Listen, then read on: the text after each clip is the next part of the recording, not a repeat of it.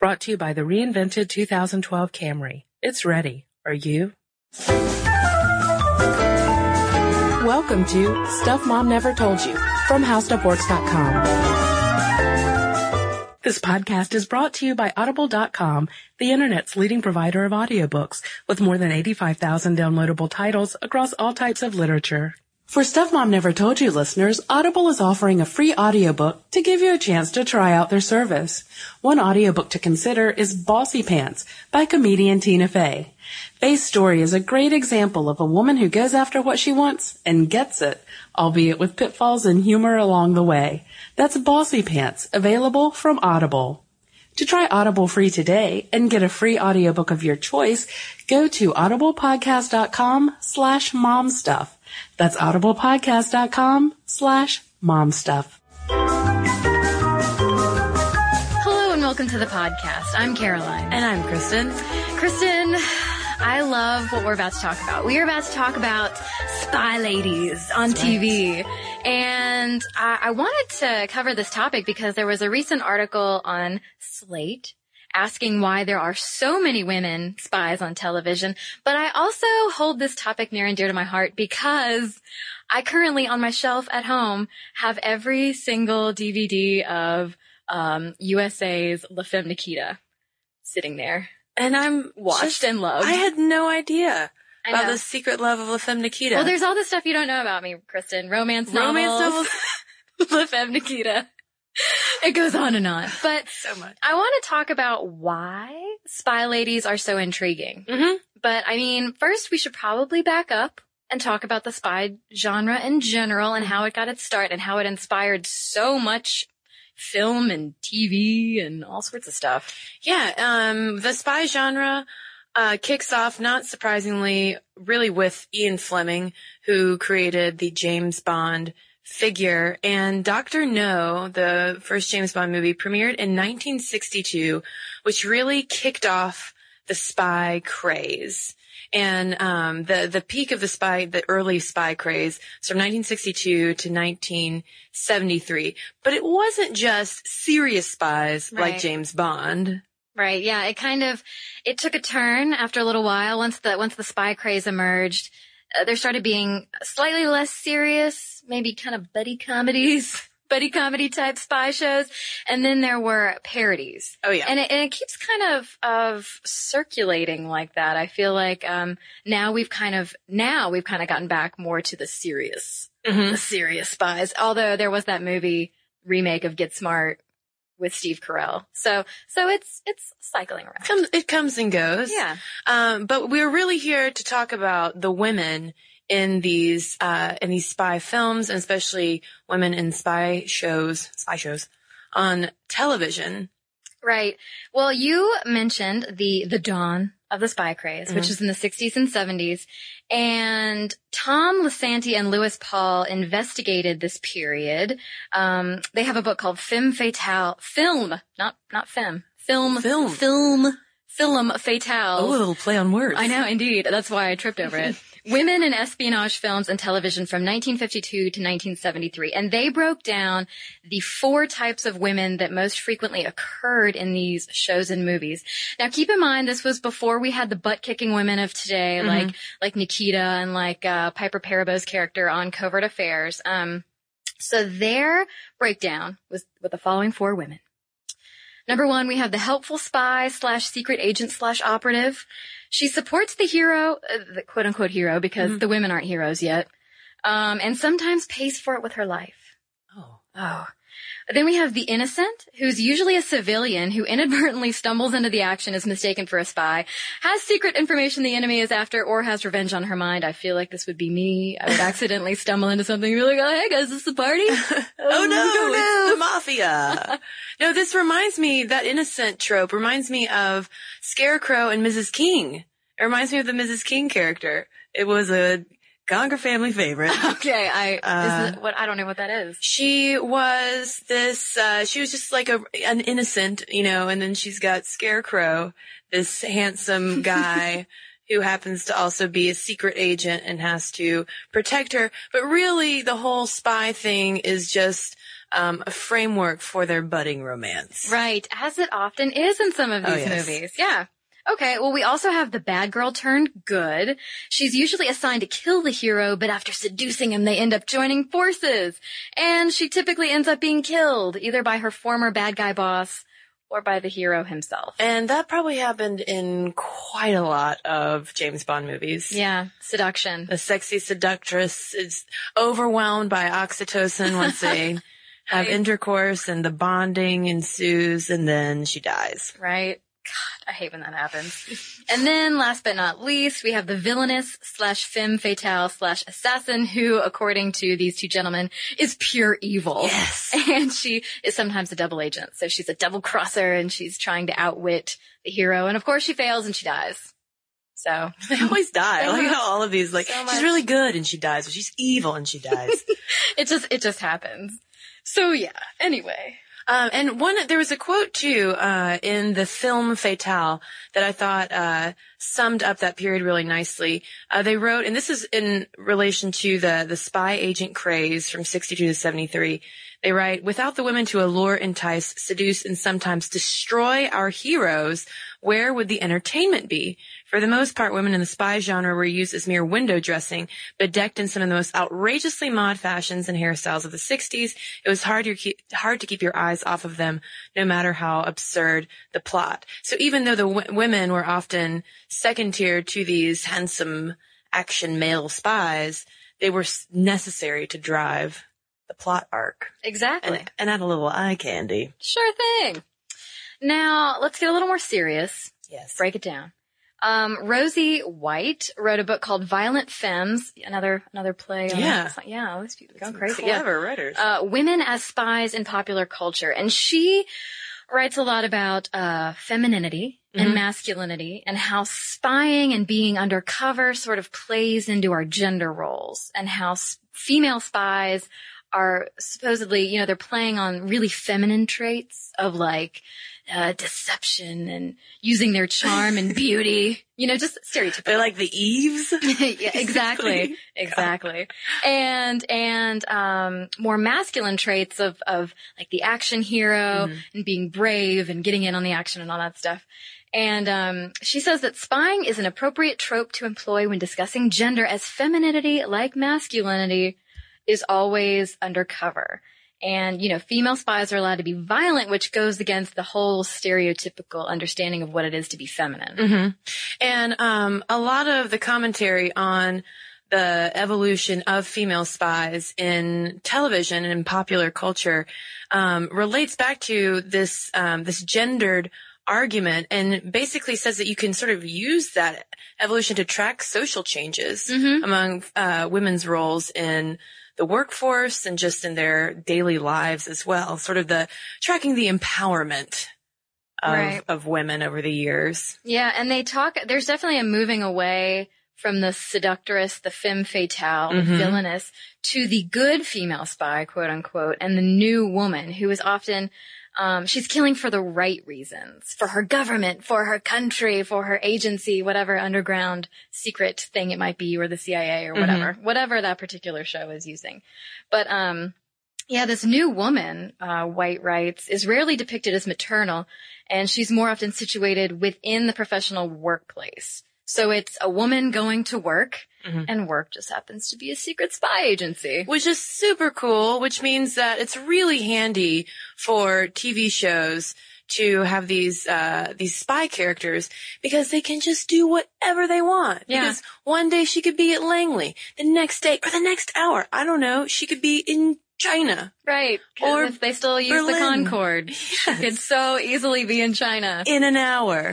Because that's spy technology. You can't argue with spy technology. Right. If it doesn't make sense, it doesn't matter. It's for spies. Yeah, I just watched The Goonies last night, and, that one kid has oil that comes out of his shoes. I mean, they might have something like that, but rockets come out of their shoes. Yeah, and you can get to China in an hour. Yeah. Thanks to that. And they're always pretty well dressed, but at the same time, it seems like, too, there's a lot of conflict in their personal life. They're really busy, and they're obviously well educated and smart and can shape shift and speak different languages. But when when the mission is over, all they have is a cat to feed. Oh, dang. That's like Batman with Catwoman. She's not a spy, but she comes home to her cats. Anyway, that's off topic. But it made me think, I kind of had my own theory about all of this, sort of riffing off what Rosie Wright was writing about in Violent Femmes, is that it's also, this whole spy genre, as it applies to women, is also kind of, I don't know, a vehicle for talking about that whole women can have it all conflict of having like the killer cool job and the jet setting and everything like that. But there always seems to be some missing piece. Right. In these characters' lives. Unless you're Cinnamon Carter from Mission Impossible and she just keeps it cool all the time. Does she? Oh yeah. Never seen it.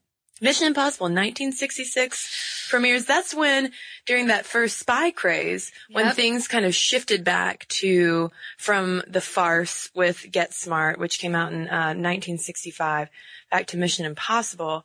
And oh man, I watched a lot of Mission Impossible on TV Land, and it's good stuff. Yeah, I have a much more limited experience with spy characters. I pretty much was La Femme Nikita all the way. And I haven't identified with a new spy. My sister-in-law, I got her into La Femme Nikita, and then she started watching Alias, and she tried to get me into it. She's like, it's just like La Femme Nikita. And apparently some of the characters came over, like the woman, if any of you out there watch La Femme Nikita, the woman who played Madeline was also on the show. And then I think she was also on 24 because a lot of the La Femme Nikita people went over to 24 anyway.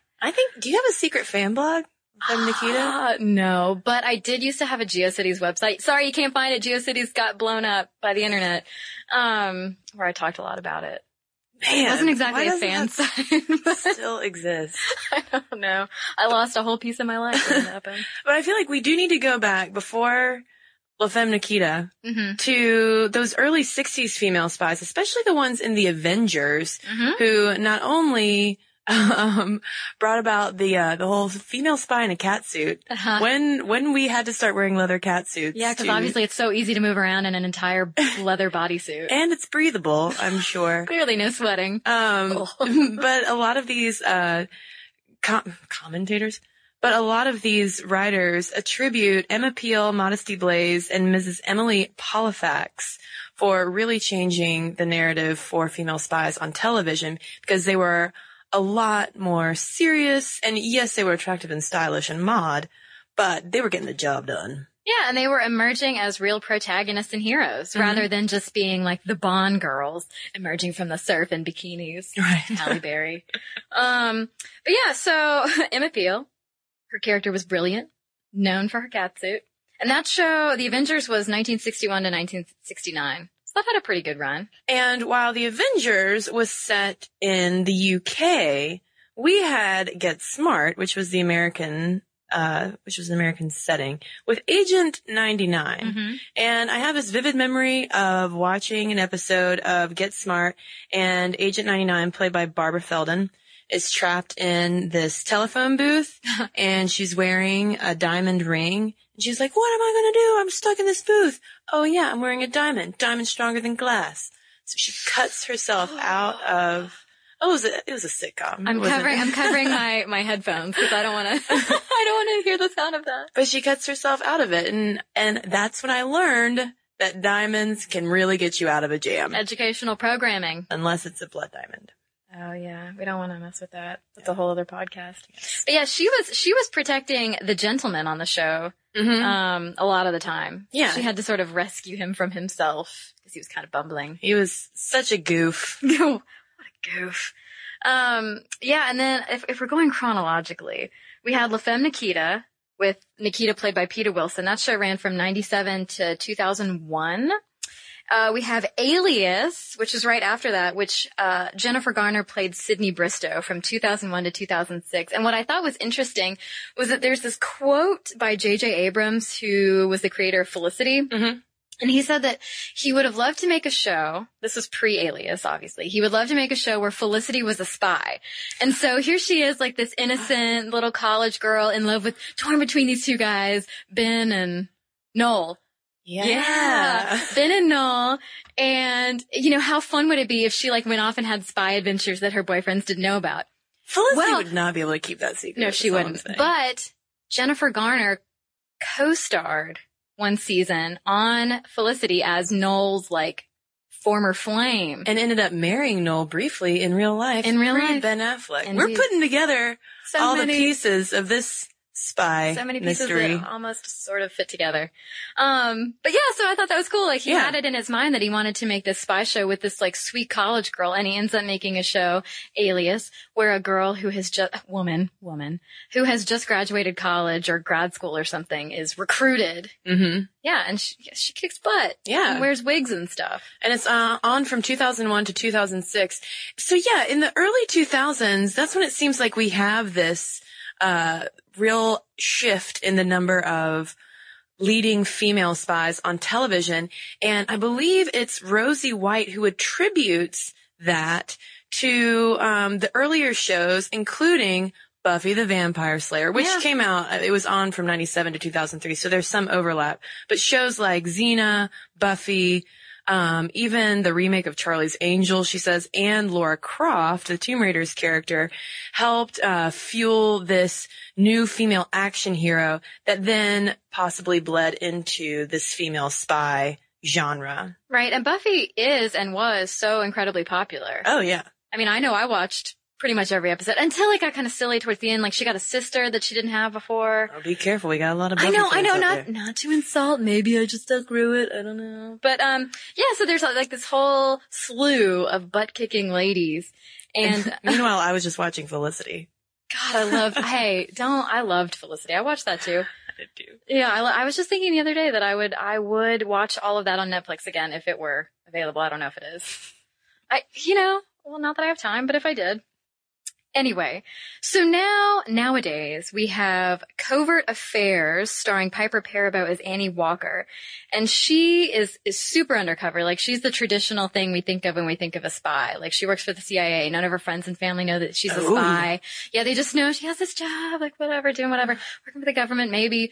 But yeah, she actually has to lie about being a spy. And there's all these rules for her life. Like, she's very structured. She can't date foreigners and, all sorts of stuff like that. But she has great hair, meanwhile. She always looks very sharp in her suit. That's the thing with all of this. I actually ran across a Marie Claire article that was how to dress like a spy, because they're always, female spies are always so well dressed on television. Exactly, like film. Nikita, which we'll get back to, because I can't go much longer without talking about her. And then we've got to mention Sarah Walker, the character in Chuck. It's been on since 2007, and she kind of falls under that helpful spy operative, because she has to protect the bumbling hero. Right. Just like Agent 99. Mm-hmm. And then we have a show that's actually gotten a ton of positive attention in the media, which is Homeland, starring Claire Danes as Carrie Matheson. And that just started this season on Showtime, I believe. And her character suspects that a recovered prisoner of war is an Al-Qaeda operative. And so she's trying to prove all this stuff. Meanwhile, she has bipolar disorder, but she can't take medicine for it, because if it gets out that she's taking medicine, then she could compromise her credibility and all this stuff. Okay, so we're talking about, femininity, masculine traits, being a spy, being undercover, being tough and beautiful, and, having it all. And what's interesting is taking a look at Nikita, particularly Peter Wilson's character, because that's what I know everything about.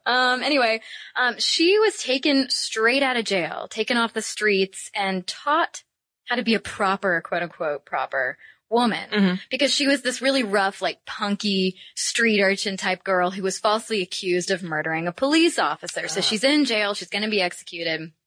And, they somehow get her out of jail, and she wakes up in this like cell, and she is trained how to be a killing machine, but she has the character of Madeline teaching her how to be like proper. Cause she's really rough. She's kind of rough around the edges. She's taught how to like do her hair, do her makeup, wear a sexy dress, charm, lie if she needs to. But yeah, then she's also taught how to totally kill politicians and, world leaders and whatnot. So it's interesting the dichotomy And similarly, Rosie White from the Violent Femmes, well, from the book, not the band, writes about Sydney Bristow from Alias that she represents the new woman in the 21st century economies of white-collar labor. She writes, she's fetishized as a femme fatale, an active woman who kills, yet also occupies the role of central protagonist and moral touchstone. Right, yeah, because both of them are sort of thrown into these situations. Mm-hmm. And like Nikita, she's a tool of this agency. So, we had kind of talked about like killing for the right reasons earlier. Mm-hmm. So she's a tool of this international agency that's meant to kill bad guys and stuff. But she maintains her sensitivity in that she's like, oh my God, I can't just kill all these random people. And so she's sort of fighting back against that. And the whole show, she's struggling to maintain her humanity mm-hmm. and remain sort of, a woman underneath all of this like really tough killing machine stuff. So, and I think the same is true for Sydney. She was recruited into a secret organization. She finds out that they're actually some of the bad guys, and she goes to the CIA with this information. And it turns out that her father is also in the secret organization, but they both become double agents, or her father's already a double agent or whatever. And they both come from like really shadowy backgrounds. Nikita doesn't know her mother, hasn't seen her mother since she was a child, and Sydney thought her mother was dead or something, and her mother's actually a Russian spy. That seems like another commonality, is a strained relationship with one or both parental figures. Yeah. Or just like the hero of a mythology or any story across cultures, mm-hmm. The hero comes from shadowy backgrounds to come up through the ranks and combat the status quo and save the day. Yeah. And perhaps challenge gendered stereotypes. Yeah. In this case, yes. Who knew? I'm getting all worked up about Nikita. I'm going to have to watch them. I will loan you all of the seasons. Please do. Could use a new show. Well, I know that we haven't talked about all of the female spy characters on TV by any stretch of the imagination, but we just highlighted some of those leading ladies. And I'll be really curious to see, just from listeners, what women that we did not mention and shows that we really didn't highlight, if they have a take on that. And also why other people, think that there are so many female spies on television. Yeah. Do you enjoy watching them more or less than male spies? Mm-hmm. Do you like watching the ladies kick butt? Yeah, because another contrast to a lot of leading male spies, a lot of times they are typically either they're motivated because of some love, some mm-hmm. long-term, like, woman who's either been lost or is haunting in some mm-hmm. kind of way. And it seems like a lot of times with the female spies, they're more romantically detached. Exactly, because if you look at the Michael character in La Femme Nikita, mm-hmm. he had this great love that he lost, and he's like dead inside, so he might as well be a killing machine. And then Nikita reawakens him. So whereas women are often portrayed as these honeypots, these spy seductresses, mm-hmm. in reality, perhaps, men are the emotionally more vulnerable. Yeah, they're a little damaged, so they kill people. Interesting. So much to think about. Yeah. Well, let us know what you think about female spies on television. momstuff@howstuffworks.com is our email address. And we got a couple emails here to share. Alrighty, this is from Kevin about our romance novel podcast. I heard you guys comment about amnesia-related romance novels, and it reminded me of my friend Lara Krieger's deconstruction of the Harlequin romance novel Pregnasia. Wow. No, I'm not making that up. I wish I were. If you want to laugh, here's a link to the summary of Lara live tweeting the book while she read it. The plot is ... special. And if you want to read that, go to storify.com. Pregnasia. That's incredible. I've got an email here also about romance novels, and this is coming from Mallory, who's been reading romance for about 7 years and is critically studying it in college. She says her master's thesis was on gender ideology in romance novel heroines who cross-dress. Fascinating. She writes, please don't subscribe to the idea that romance is full of heroines who are too stupid to live or who serve as shells for the reader. There are plenty of smart, funny, and high-achieving romance novel heroines. Don't sell the genre short. Women who read romance have to defend their reading habits both on gender and class fronts, and the genre itself tends to be pretty self-reflective. Romance, for the most part, is written by women, for women, and about women, and that may be why women in particular find it so enjoyable to read. There aren't many sources of pop culture that put women as the heroes of their own stories, except maybe female spies. Dun, dun, dun, dun. So with that, momstuff@howstuffworks.com is the email. Find us on Facebook as well, and follow us on Twitter @MomStuffPodcast. And you can check out our blog during the week. It's Stuff Mom Never Told You at howstuffworks.com.